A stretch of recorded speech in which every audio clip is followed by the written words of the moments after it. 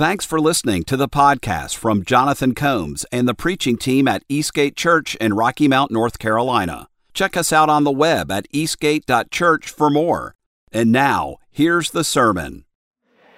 We've got quite a few of our men on our men's retreat this weekend, and praise God for that. I think that God's really been stirring there. I hope that those of you whose husbands are away, I hope that you will get a husband back that is on fire for his faith and is ready to do new and great things for the kingdom of God. I preached to them last night. I got home after midnight, and my voice is like kind of raspy and Barry White-like. I'm kind of digging it. I just hope it hangs in there for me. But we're digging in. We're continuing in this last piece of righteousness revealed, where we're going through the book of Romans and finishing it up together. And I hope that last week was a blessing to you. It was something that was thought-provoking to me and something I'm still chewing on. And now I've got a new word from the Lord here out of Romans 13. And this one is just a really good summarization of a lot of what Christ taught us and a lot of what Paul teaches in many of his letters. We've entitled this one, The Law of Love.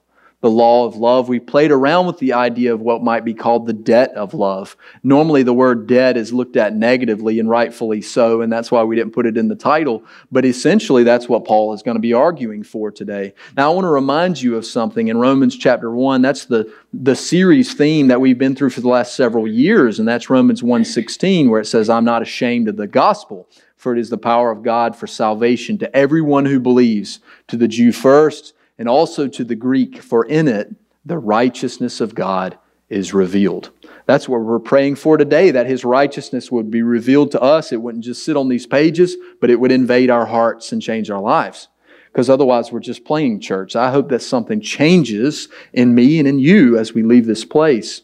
And so what we saw, if we just do a brief summary, what we saw in the first 11 chapters was a lot of doctrine, really heavy lifting. You can go back and listen to some of those sermons. I would encourage you, go back and read the text so that you can see it afresh. But there's a lot of proposition there. And now he's moving in chapter 12 to prescription. And that's where we're going to be together. This is like, all right, now what do I do with what I've learned? We're in the to-do section now. And what he said to begin this section is in Romans 12:1, where he says, I appeal to you, therefore, brothers, by the mercies of God, present your bodies as a living sacrifice, holy and acceptable to God, which is your spiritual worship.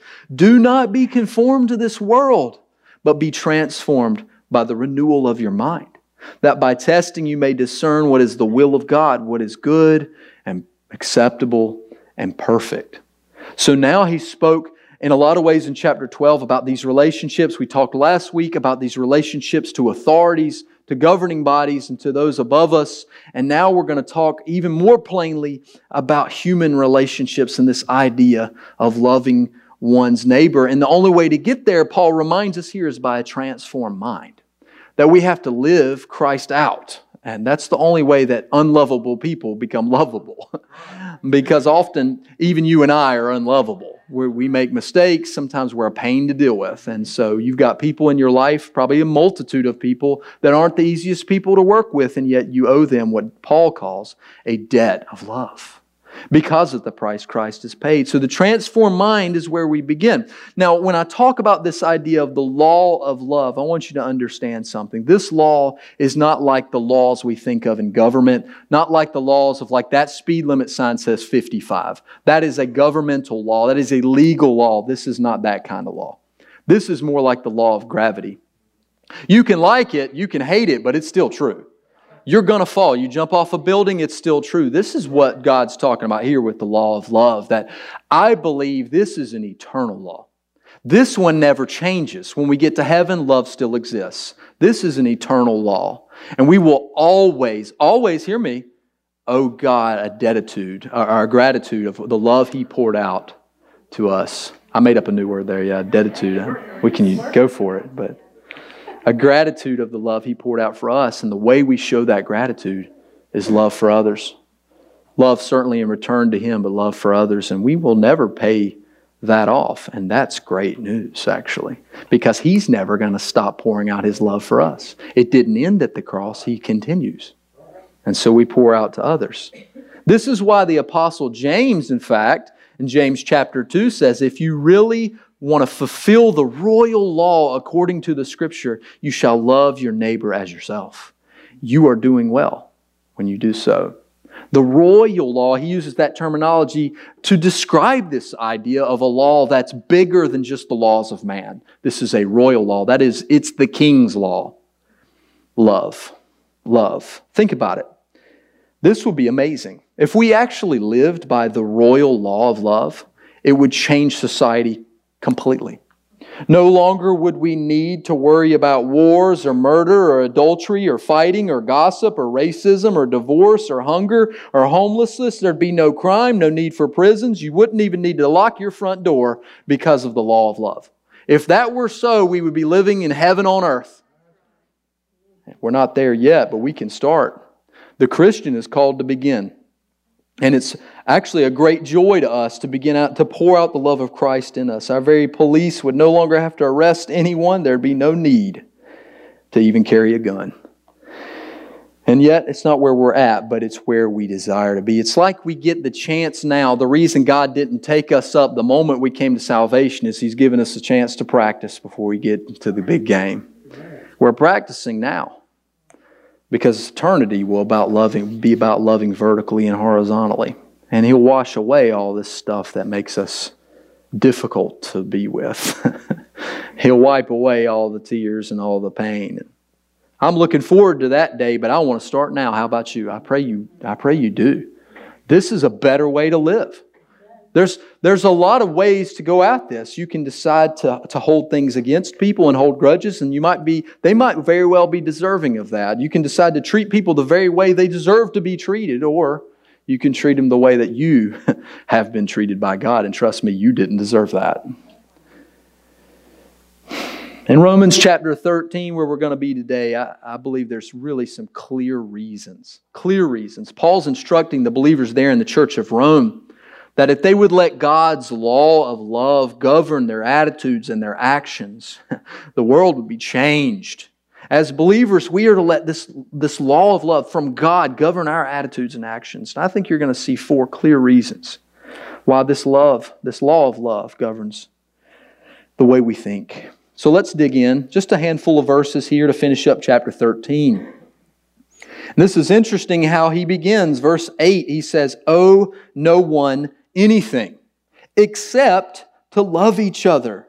For the one who loves another has fulfilled the law." Wow. "For the commandments, you shall not commit adultery, you shall not murder, you shall not steal, you shall not covet, and any other commandment are summed up in this word: you shall love your neighbor as yourself. Love does no wrong to a neighbor. Therefore, love is the fulfilling of the law. Besides this, you know the time, that the hour has come to you to wake up from sleep. For salvation is nearer to us now than when we first believed. The night is far gone, the day is at hand. So then, let us cast off the works of darkness and put on the armor of light. Let us walk properly as in the daytime, not in orgies and drunkenness, not in sexual immorality and sensuality, not in quarreling and jealousy, but put on the Lord Jesus Christ, and make no provision for the flesh to gratify its desires." God bless the reading of His Word. Amen. Amen. There's a lot here. It may be a short verse, but it is packed with information. God's law of love here governs our actions, and here's the first main reason why. It's because love is a continuing debt we owe. Now, I've already began with the intro of that, and that's really the first word of the text. It's an imperative. It's a command verb. He says, "Oh." Now, you might think, like I thought, that's odd for him to say that based on what we just read in verse 7. In verse 7, he just told us, and we dealt with this last week, pay to all what is owed to them: taxes, revenue, honor, respect. Now he says, owe no man nothing. Has Paul contradicted himself? Absolutely not. Because he's not talking anymore. He's essentially saying now, because you're going to pay off your debts, you're not going to owe anyone anything like that. However, there's a debt you'll never pay. That's where Paul is going. In fact, his logic is pretty good. One writer says here, because we have paid off all our debts but one, that is love, this is called a perpetual debt. A perpetual debt, continuous. We will not stop owing this one, and we shouldn't be ashamed of that. You know, debt is normally something you would want to run from or work hard to get through, but this one you work hard to continue, to perpetuate the love of Christ in a world that is so broken and far from Him. Romans 13:8, and the NIV, in fact, got this. I really like the way they phrased it. Let no debt remain outstanding except the continuing debt to love one another. The continuing debt. John Stott, when writing on it, he says, there is one debt which will always remain outstanding because we can never pay it, and that is our duty to love. We can never stop loving somebody and say, I have loved enough. I've loved enough. You know, there's a real temptation to do that, and I bet most of you have either said it or been tempted to say it, because some people are either so unlovable or so distant and unhelpable that you give up. And I understand you in this. I have people like this in my life that you eventually say, I've done all I can do. I don't know what else to do for them. And that's okay in one sense, that maybe you have done everything you could physically do, but the love of Christ that you would pour out to them cannot stop. That you do not discontinue pray, that you would get to a point where you say, I've prayed all I can pray for this person. That's not love. That's crazy to think too, because if you would really consider yourself, you were never so far from God that He said, you know what? You're too far. You're too far away. I can't actually cover the distance between us. God never will say that. The cross will always be enough, and it should always be enough in us for others. That we would say, you know, some people won't receive it. That we cannot help. We can't help that they won't receive the love of Christ, but we would never stop offering it. This is really powerful stuff. This word love is agape, unconditional, a sacrificial, a God kind of love that doesn't look at somebody and say, you know what, you have hurt me too much. Maybe you have to distance yourself for a season so that the pain of that doesn't cause you to say things or do things that you would regret. But eventually the love of Christ should well up in you. I've seen people be able to forgive people for tragic things. Just awful things. And the only reason that's possible is not the flesh. It's the love of Christ. It's the love of Christ in them.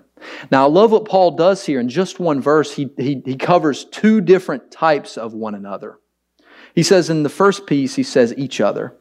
Each other is alelon in the Greek. This is almost always to describe the body of believers.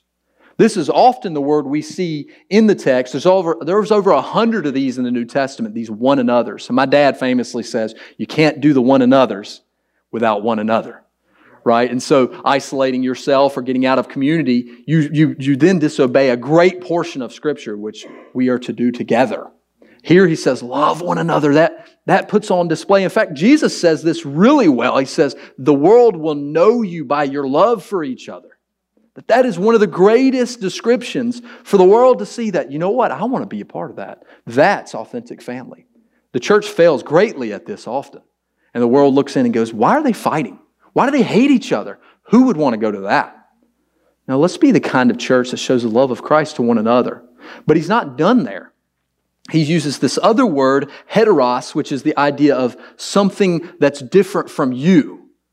It's where we get things like heterosexual, like that is loving the other, the one that is different. Same nature perhaps, but not same type. He's saying love the other, and that means he's saying those outside of the body of Christ. Some I've actually heard argue from this text and others, yes, there's a great call scripturally for us to love the body of believers, but I don't see that we should love the world. Well, lies.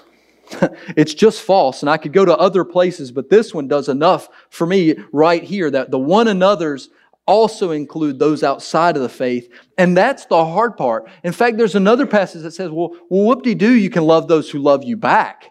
It's a lot harder to love those who wouldn't do that, who would scorn and persecute you, but you should love them too. Swindoll, in writing, says different in beliefs, in theology, different in personality, different in politics, different in mannerisms, different in tastes and race and values and history. In other words, with love, difference should make no difference. I love that sentence. That one hit me this week. Difference should make no difference. When I look at you, I should look at you the way Christ looks at you. And that is with a great deal of love. A love that I'm just trying to come close to. Can I just get a glimpse of that love you have for me that can look past all my wrongs? Why do we have this continuing sense of indebtedness? Why is this important? Because the love of Christ should be compelling us this way. Paul says to the Corinthian church, "For the love of Christ compels us, because we judge thus, that if one died for all, then all died. And He died for all, that those who live should no longer live for themselves, but for Him who died for them and rose again." That means my life has changed. I'm just not the same person anymore. So when someone's unlovable, it's not so difficult for me to love them because it's not me anymore. I'm here walking in Christ, and Christ has no problem loving the unlovable. He loved me, and that was a long shot. I've made a right many mistakes, and my mind's still broken, and yet He loves me continuously. I couldn't help this week. Y'all might not know this, and you may think less of me. I'm okay with that. But I'm a fan of a lot of guitarists. I'm a fan of rock music. I'm a fan of things like that. So if the person can play guitar well, I kind of will look past how silly they might be in their personal life. I like the Brad Paisleys and the Keith Urbans and these kind of guys. I'm not a big country fan. But I like a guy that some of you are like, John Mayer. I like him. He's a good player. He's a good singer to me. Maybe he's not your style. But he's got one song that came to mind this week. The song is called "Love is a Verb." Love is a verb. He says this: "It ain't a thing. It's not something you hold. It's not something you scream. When you show me love, I don't need your words. Yeah, love ain't a thing. Love is a verb." So you've got to show me, show me, show me. Yeah, love ain't a thing. Love is a verb. We're really good at playing lip service to this. I love Christ. I love others. And yet nothing we ever do points that truth out, both vertically and horizontally. Oh, I'm one of His kids, but what have you done lately to show that off? Love isn't just something you say, friends. It's something you do. Why? Because that's exactly the love of Christ to us. It doesn't just speak. It works. It pours out on the cross and more. It rises from the grave and it brings you in on mission. It does. So Christ's love is in us now and motivates us and moves us beyond just words, but actual help. God, I feel like, is constantly teaching me this particular thing. Like, you want to love me with your lips? I want to see more. I'm going to give you opportunities. There have been people lately, and some of you know some of the folks I've been dealing with lately. I helped a lady get to the airport this past week who was a difficult person, but I felt the Lord more and more telling me, like, okay, you got to show compassion where you lack. If you would will you just put the yes on the table and I'll fill in the gaps. That's where I'm at right now. Maybe at some point I'll actually look more like Jesus. Right now, I'm just a shell that's saying, okay, God, help me, because I'm generally an isolation kind of person. I'm an introvert. I like to be alone. These things are going to continuously be a battle, I think, for me, but I'm done with the excuses. That's not loving for me to neglect people, even if they are a pain in the butt sometimes. I'm a pain too. A continuous debt. This is love. This is the love of Christ, that we would continue to love others even when it gets really hard. The next reason is this: because love fulfills the whole of God's law. That part completely rocked me again. I've heard this before, and yet I had to come at it again in verses 8 through 10 and go, wait a minute. Are you really saying what I think you're saying? He says that the love for one another has fulfilled the law, and he describes that in a way that really helps me. He says it fulfills these commandments.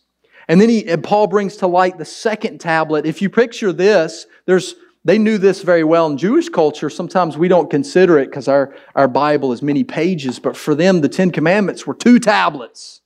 And the first tablet was vertical, and the second tablet was horizontal in relationship. These are, the first tablet is love the Lord your God. Don't commit, don't get into idolatry, and remember the Sabbath. That's tablet 1. And then tablet 2 are these things: adultery, murder, stealing, coveting. Now you'll notice there's 4 out of the 5 here. He leaves off bearing false witness. Either he leaves it out. There's a little bit of discrepancy here if you have a King James version. Some of the early manuscripts actually have all 5. So there's a bit of uncertainty whether Paul did include that last one or not. But nevertheless, even if he didn't, he does a summarization here that I like. He says, look, and any other commandment. So even if he included all 5, he says, and even the stuff you guys want to think of, because here's what the Pharisees had done. They had taken the 10 Commandments and the laws of Leviticus and greatly expanded them and made it difficult, even more difficult to follow God than it already was. The law was already something man could not do. We desperately needed a Messiah who could do it on our behalf. We don't often fathom this, just how amazing that is, that someone died the death we deserved and took on the penalty that we could never pay. We should never be tired of that. But for Paul here, he's bringing up the second tablet and saying, I don't care what commandment you throw at this. This law of love is fulfilling. It will fulfill it. This is why Jesus so cleverly answered something that the Pharisees were trying to trap him with. He was asked, what is the greatest commandment? It says in Matthew 22:37 that Jesus replied, you must love the Lord your God with all your heart, all your soul, all your mind. This is the first and greatest commandment. And the second is equally important. Love your neighbor as yourself. The entire law and all the demands of the prophets are based on these 2 commandments. Law of love it fulfills the law. Both love of God, love of others. The people were baffled by this, not because Jesus said something new. I think they were surprised that he understood this so well. People often forget that Jesus was a carpenter's son. He's not supposed to be this good. He's not supposed to know the Word of God this well. And so the rabbis and the Pharisees and the teachers of the law were surprised to hear him so quickly and clearly describe passages that are nowhere near each other, and yet this is a known truth. Deuteronomy 6 is where it says, he directly quotes, you shall love the Lord your God with all your heart, mind, soul, strength. Deuteronomy chapter 6, verse 4 and 5. And then he throws in Leviticus 19:18, where it says, love your neighbor. I had to rethink about that this week. I was like, was Jesus super clever there? Well, yes, in a way, but it was more like they were surprised at how well he understood his scripture.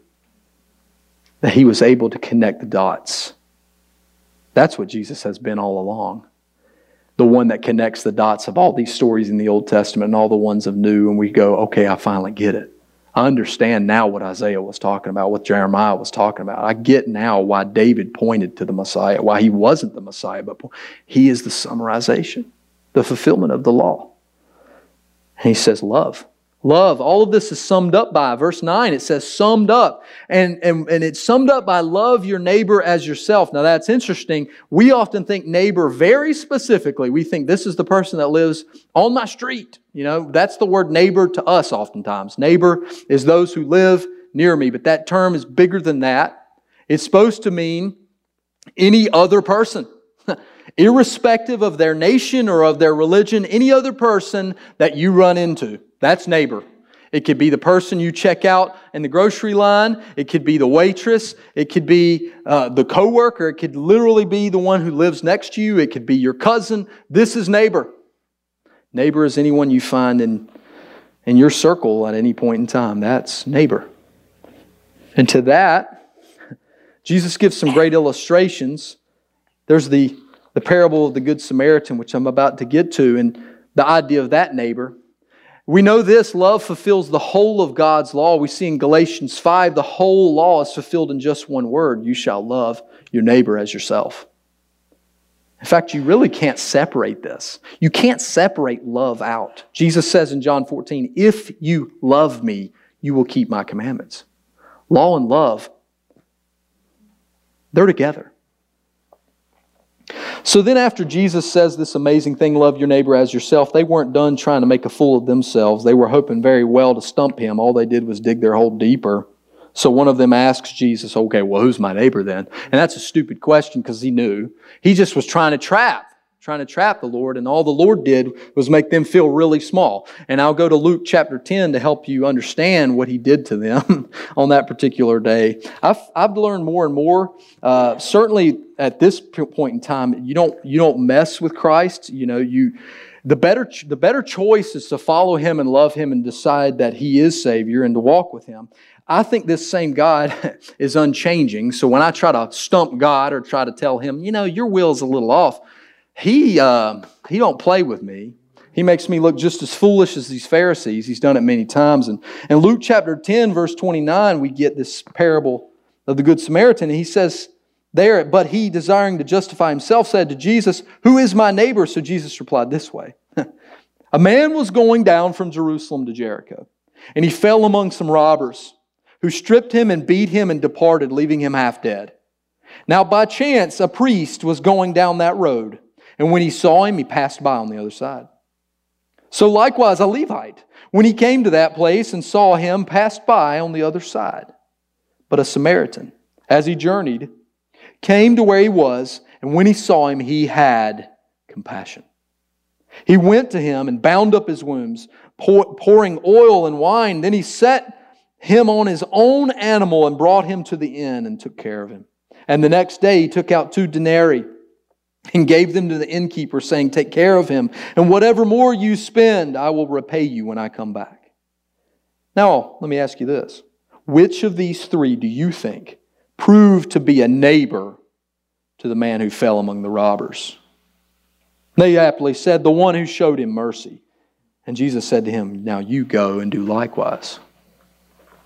Now what did he do? Well, he told a bunch of priests, Levites, and Pharisees, "I know what you guys are like. You'll go right around the problem. You talk a big game, but it's lip service. And let me talk to you about a person that you guys hate." They hated the Samaritans because they don't worship in the right place. They're not like us. And this Good Samaritan comes and does far more than this man needed. Denarii is a great deal of money. He's taking care of this man. That's what a neighbor is. A neighbor is anybody. Anybody in need. And if we want to show the love of God, then we come to people in their times of need. Then we show them when they're in urgent moments. That's fulfilling the whole of the law.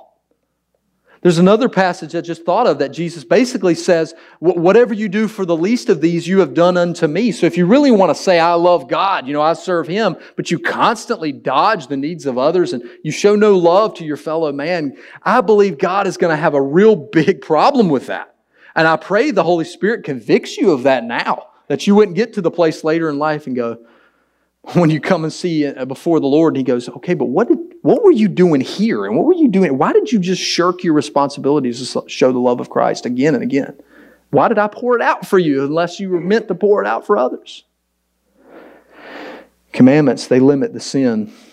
These commandments here were meant for our good. They put up the guardrails. But if you really want to know how to get at them, love.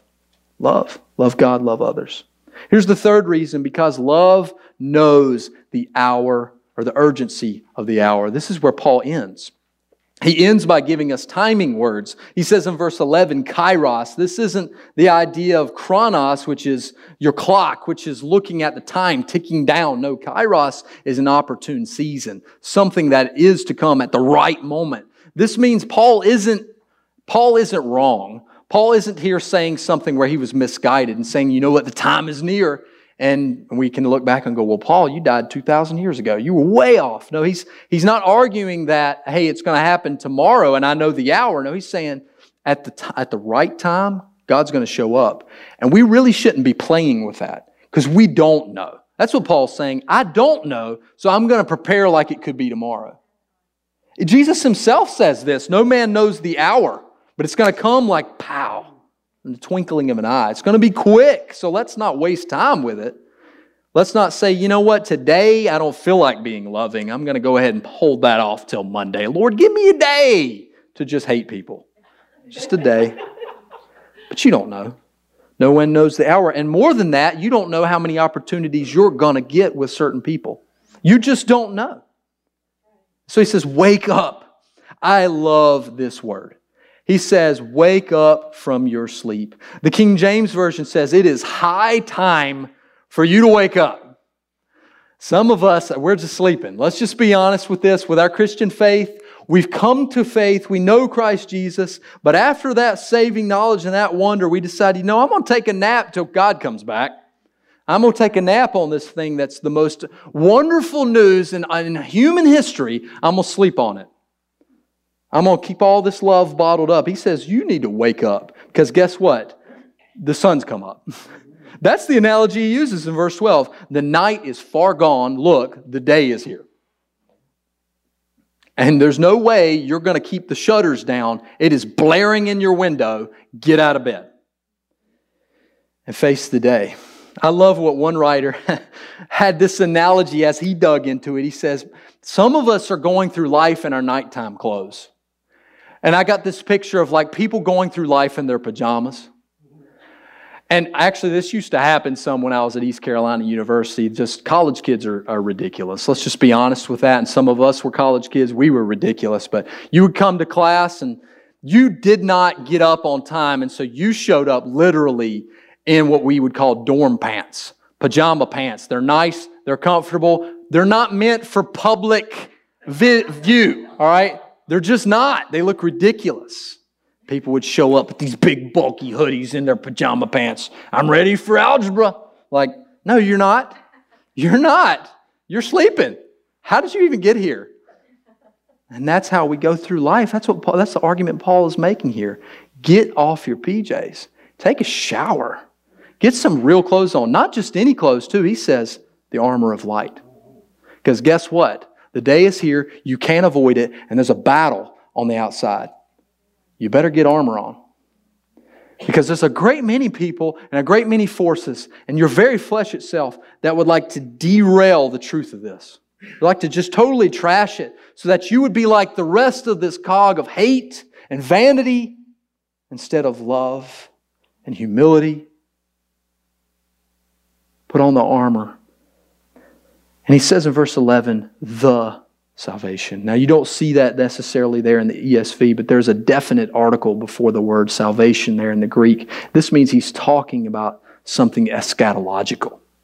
That means end times. He's talking about a salvation that is to come. He's not talking about the salvation you received in Christ Jesus. That is done. This salvation, he says, that is all the nearer than it was when we first believed. That means he's saying every day that goes by, we're getting closer to the day where God finally finishes the task. This separates us from the rest of the world because a right many people have this impression that human history is fluid and cyclic. A lot of other religions, it's like this is just the way that life goes. It goes up and down and it circles and it will never end. And yet the God of the Bible is a God that has a beginning, a middle, and an end. And it will end. And I believe that with all my heart. And so that means I need to be thinking about time. Because there's a time that's coming where I can't talk to everybody. The urgency of that hour. Hebrews chapter 10 says, let us then consider how to stir up one another to love and good works, not neglecting to meet together, as is the habit of some, but encouraging one another, and all the more as you see the day drawing near. We need to do better.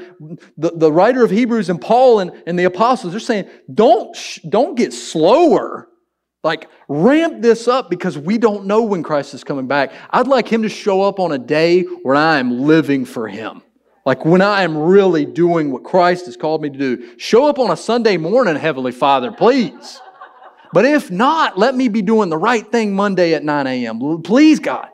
Let me get serious about that. Because if I've learned anything over just the last few weeks, and I hate that this is true, but it is true, that it takes suffering sometimes to just shake you right out of your tree.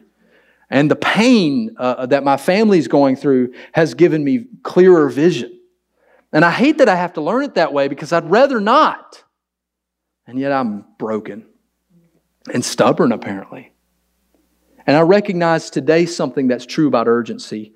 I can't pick up the phone and call certain people anymore. I cannot. They are not available.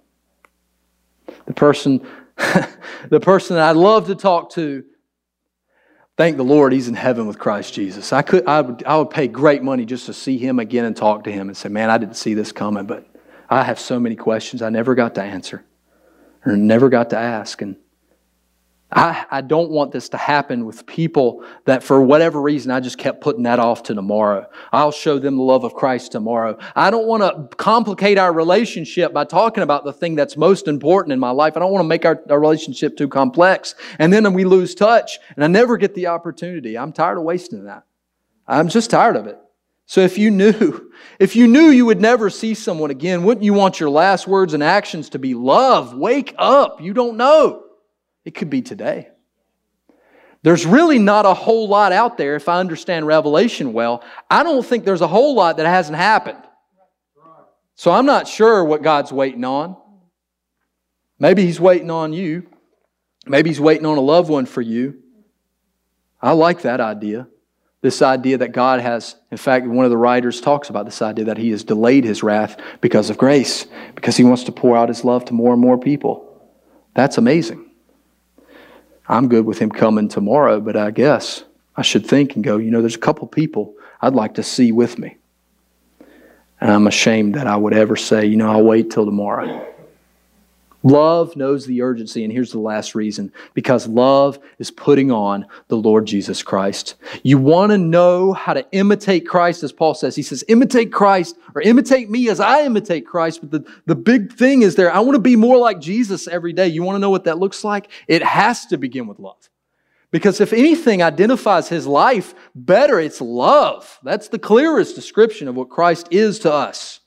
And He gives us some ways to do so. He says, cast off in verse 12 the works of darkness. This is the sinful behavior, and put on the armor of light. Get out of those nighttime clothes. Get showered. Put on the armor of God and walk properly. And not in these other ways. Now, there's some words in here that we don't love, and yet here they are in the text. We've got the word orgies, which is not the word you would think. I actually, as soon as that word appeared, I'm thinking, I know exactly what that word is in the Greek. I went and looked at it. It wasn't that word. And I'm like, what's going on there? Because this word has a funny English. We've actually taken this to mean purely something that's sexual. But it's not actually at its root. At its root is the idea of wild parties. And what he's really saying is, don't be a part of this specific thing he was seeing in his day, which is still happening. And that is the idea of just reveling and getting overly, like the idea of wild partying and drunkenness are there's a reason they're together. It's because these things lead to one another, that you stay out late partying in the streets. And he's talking specifically of this carousal, if you will. And I don't think he's necessarily saying you shouldn't have birthday parties or you shouldn't go out with your friends. That's not what he's talking about. He's talking about nights that end with trouble. I used to hear, if you're out past 2 a.m., that's, what was it, like the witching hour or something? I was trying to remember what that was. But anyway, only bad things ever happen to me after 2 a.m. generally. This just something stupid's probably going down. Even if I'm up in if I'm in my own house and I look at the clock and it's 2 a.m., I'm like, what am I doing? What is this? And that's what he's talking about here, that this road to destruction that doesn't lead to eternal, valuable things. It just leads to broken, aimless pursuits. And then he gives us two more. He says sexual immorality and sensuality. Now that word is what it is. It's the word koite, which has really translated well to English. It means to bed or couch or cohabitate. It is exactly that we would take that flippantly and just live like the world lives. We have to be honest with ourselves on this. Christianity is looking weirder and weirder all the time to the public eye. That we would say marriage is good. That's getting pretty unpopular now. Everything I study, everything I read, talking people that get on and philosophize about these things, they talk more and more about why would young men want to marry? Why would because it's so. In fact, one stat showed that 3 out of 4 marriages fail. I didn't know it was quite that high, but I guess there are some stats in some states that are that high, 75%. So why would I want to do that? In fact, I heard one comedian talking about it. Yeah, why would I want to sign up for something like, okay, so this could lead to me losing half my stuff? Sign me up. I'm like, well, that's funny. Everybody laughed. I'm like, well, that's terribly sad too. Because why do I think marriage is good? Because I think 2 are better than 1. I think the cord of 3 strands is not easily broken. I am informed by the Word of God. Our culture is not. I'm also informed by the possibility that maybe God desired sexual coite for the marriage. Boy, call me, I'm old-fashioned. Holy cow, we should live together. Something's wrong with Jonathan. Wait a minute, it's in my Bible. What Bible are you reading? I don't understand. What happened here? I can tell you something. There's nothing more fulfilling than waiting. There's nothing better than what God actually planned. His design was better than human. And He came up with marriage. It's His thing. We don't get to tell God what it is. He told us what it is. We don't get that chance. And so, this idea that Paul's talking about, this is not walking in light. No, that thing was meant between you and the wife that God gave you. There's where it belongs. And then he finishes with the last couplet, which is quarreling and jealousy, which sadly, we must be honest, inside the church is the one group that we don't think is too bad. And yet it's in the same list. How terrible that we would quarrel, be jealous of one another, that we would look at this blue carpet and go, oh, gosh, I wish it was red. I don't. Personally, I don't, but I don't like blue either, but I care not. Whatever God wants. This is the carpet that was in here when we arrived. And yet churches have split on sillier things. I can't believe that. Quarreling and jealousy are not the armor of light. No, put on the Lord Jesus. That means I put on love. That means I depend on Christ. I manifest the person of Christ in my life. That means I've got to have a lot less of my natural broken state. I've got to say, you know what? These things that I've been making excuses for and saying, well, that's just the way I am. You know, my whole family, we're easily angered, and so that's just the way. No, that's not okay. Because that's not Jesus. You can make excuses, and that is probably true. It probably is genetically your disposition to have a short temper, or genetically your disposition to just be more tired than the average person. And some of you are that way. You just have no energy. Maybe you need to eat better. I don't know. Maybe exercise would help. I run into people, I'm just tired a lot, or I don't know if I can do that. I'm so busy. And then if I could actually break down your schedule, I'm like, are you sure? Like, but my natural disposition is not love. Well, duh, so's mine. My natural disposition is rebellion against God. I'm not surprised by that. You can give me 1,000 excuses. Sure, they're unique to you. Whoop-de-doo. We're all sinners. And yet, the love of Christ in me changes me. I love what one writer says about this. He says, there's no human means for Christ-like living. They don't exist. But God has provided for us that which we lack. We must simply walk in the Spirit of Christ by faith. So I make the decision. This means I have to kind of remove some things where I say, I'm not at my best in the morning. And fair enough, I'm not a morning person naturally. I like to stay up late. Some of you are cheery and chippy in the morning. Maybe we need to put you outside to greet people. Because smiling faces, I might need to see that when I arrive. But it's not a good excuse for deciding, you know what, I don't want to spend time with Christ when I start my day. Because no matter how I'm stumbling around my house and I'm barely pouring coffee, no matter how bad off in the morning, I need desperately to hear from God. And I really need Him to fill me up. My first thing, when I step my foot out of bed, I don't care how tired I am, should be, all right, God, today is the day you've made. I'm walking with you now. I got to admit, I'm tired. I'm sore. Maybe I do more of my study when I'm at my best. Maybe I get into His Word towards lunch or maybe in the evening. But I need to at least start with prayer. There's no excuse for that, I don't think. And Christ had this habit of every day getting off alone and spending time with God. I feel like if Jesus needed it, boy, I'm not even close. And I want to finish with this last little piece that he gives us to close 14. I feel like I could preach a whole sermon just on this one word that he gives in verse 14 that I'd not seen, at least not clearly until this past week. He gives the word provision. He says, make no provision for the flesh. I love what one writer had to say about this, and I've been chewing on it ever since. He says this is the idea of make no forethought, make no plan for the flesh, is a warning that sin often begins with a plan, or at least the decision to leave the option open. I think that's true. We got to be proactive. That means, and I love this, plan ahead to make sin inconvenient. Make sin inconvenient. There's where I fail. That was so good for me this week when I read that and went, you know what? Too often I do this second part he's talking about, that I leave the option open. I don't close the door. I decide to stay up beyond when my wife and kids go to bed, and for some reason my television finds a channel it shouldn't be on. That wouldn't happen if I would just make no opportunity. If I would make no provision for my brokenness, which struggles. I didn't plan on that, but I left the option open. I shouldn't do this if I struggle with alcoholism. I shouldn't, for some reason, go out of my way to go buy that bar on my way home from work. That's not smart. That's making provision for the flesh. I shouldn't keep alcohol in my house. I'm going to stop buying it. If I struggle with my weight, and I know this is getting to a point where I'm prioritizing it in weird ways, I probably shouldn't keep sweets on my kitchen countertop.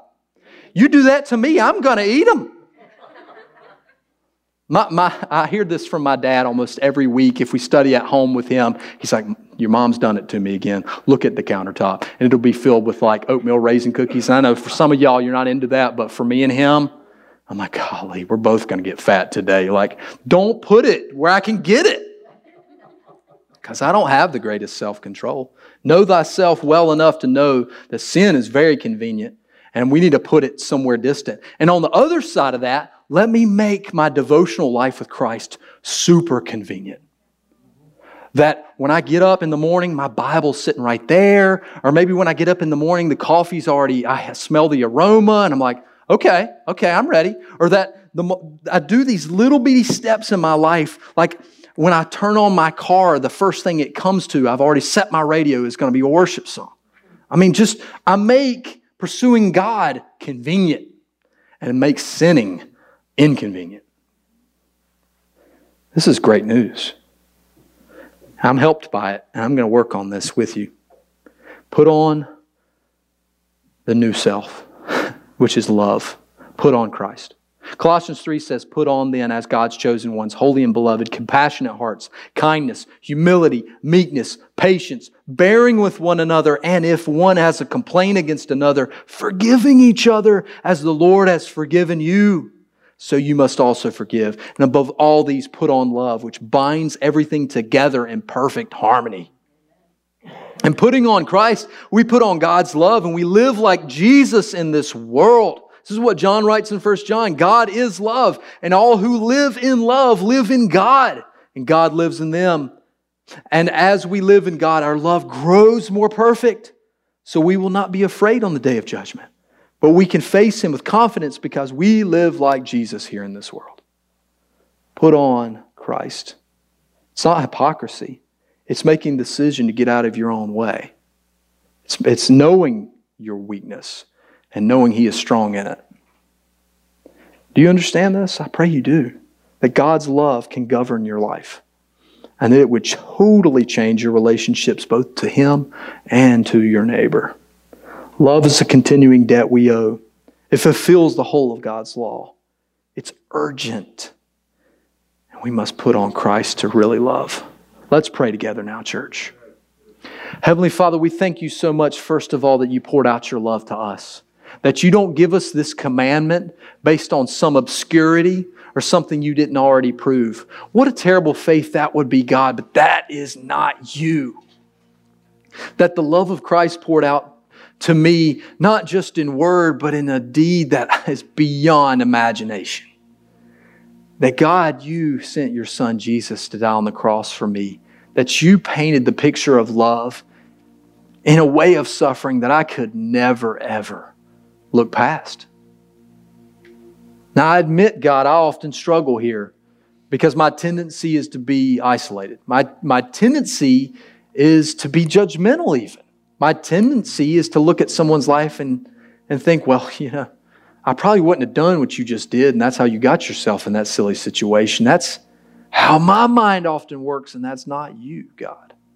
And I'm thankful more than that that's not the way you treat me, because I'm deserving of condemnation, and yet you didn't give me that. Instead, you gave me love. I want that to continue to blow my mind. I don't want to get tired of that anymore, God. I pray first and foremost you would do in me and do in this church. You would encourage us with your love. Certainly the reminder of the gospel is pouring out of your love. But show us daily how your love is continuing to pour out as we pray, as we read your word, as we spend time with you and get to know you better, God, that your love would be more and more apparent and evident in our life. Would you do that for us, God? Because we can't do that part. But even bigger than that, God, would you do in our church and us? Help us to be people governed by the law of love. That we would do this so good that the community would begin to think, that Eastgate Church, those people are awfully nice. And they don't know what the real meaning of that is. Boy, they're awfully loving. They treat each other really well. And now they're starting to pour that out on the city. I pray that's true. 12 people made a big difference in the world. They changed the world. And it was the love of Christ that did it. And there's roughly 50 or so of us here often. Imagine what we could do if we followed the law of love. God, would you do that in us? Help us to pour it out. First, pour it in us and guide us to pour it out to others. Help us to not tire or not lose courage. Some people are hard. Some people are hard to love. Some people are mean. Some people are difficult. And you know their hearts, God. You know how you can break down those walls with your love. I pray you would use us to do it. I'm praying for you, friend, today, if you showed up today and you know that the love of God is not in you. And the reason the love of God is not in you is you've not yet said yes to Jesus Christ. He's not yours. He's mine. He's many of your neighbors. But you know He's not yours. You've not said yes to Jesus for yourself. Maybe your parents did it. Maybe you've got friends, but you know you're not walking with the Lord Jesus yet. So this idea of His love pouring out in your life, it's more like something you know with your head, but you don't know it with your heart yet. If that's you, my friend, there's no reason to wait. Understand the urgency of the hour. No man knoweth. No man knows the hour. Christ come today, and I pray He does. I pray I'm ready. I pray you're ready, my friend. If that's you today, would you say yes to Jesus Christ, knowing that His love is so poured out in your life, and the only step for you is faith and belief and confession, and then through that, the works of Christ will pour out in your life. If that's you, my friend, pray with me this simple prayer of confession. As Paul writes in Romans 10, confess with your mouth that Jesus is Lord and believe in your heart that God raised Him from the dead. My friend, you will be saved. Pray with me this. Jesus Christ, I believe you are Lord of all things. You are in charge. I believe that you took on the cross. You died there for my sake. My sin, my brokenness, my guilt, my shame, the evil thoughts, the evil deeds, those things have been paid for on the cross. I believe that today. More than just something with my head, I'm putting my faith in it. I'm trusting, God, that you have truly saved and redeemed me. And God, I believe you raised Jesus Christ from the dead and that He lives today. And there is no tomb anywhere that holds Him. I believe that. God, I'm asking, would you now pour out your love in me and through me, that I would know you more every day, and that I would share the love of Christ with others. My friend, welcome to the family of God. And we pray right along with you, God, pour out your love in us and through us, that people would come to saving knowledge by the way we love one another and the way we love you and them. We pray all this in Jesus Christ's name. Amen.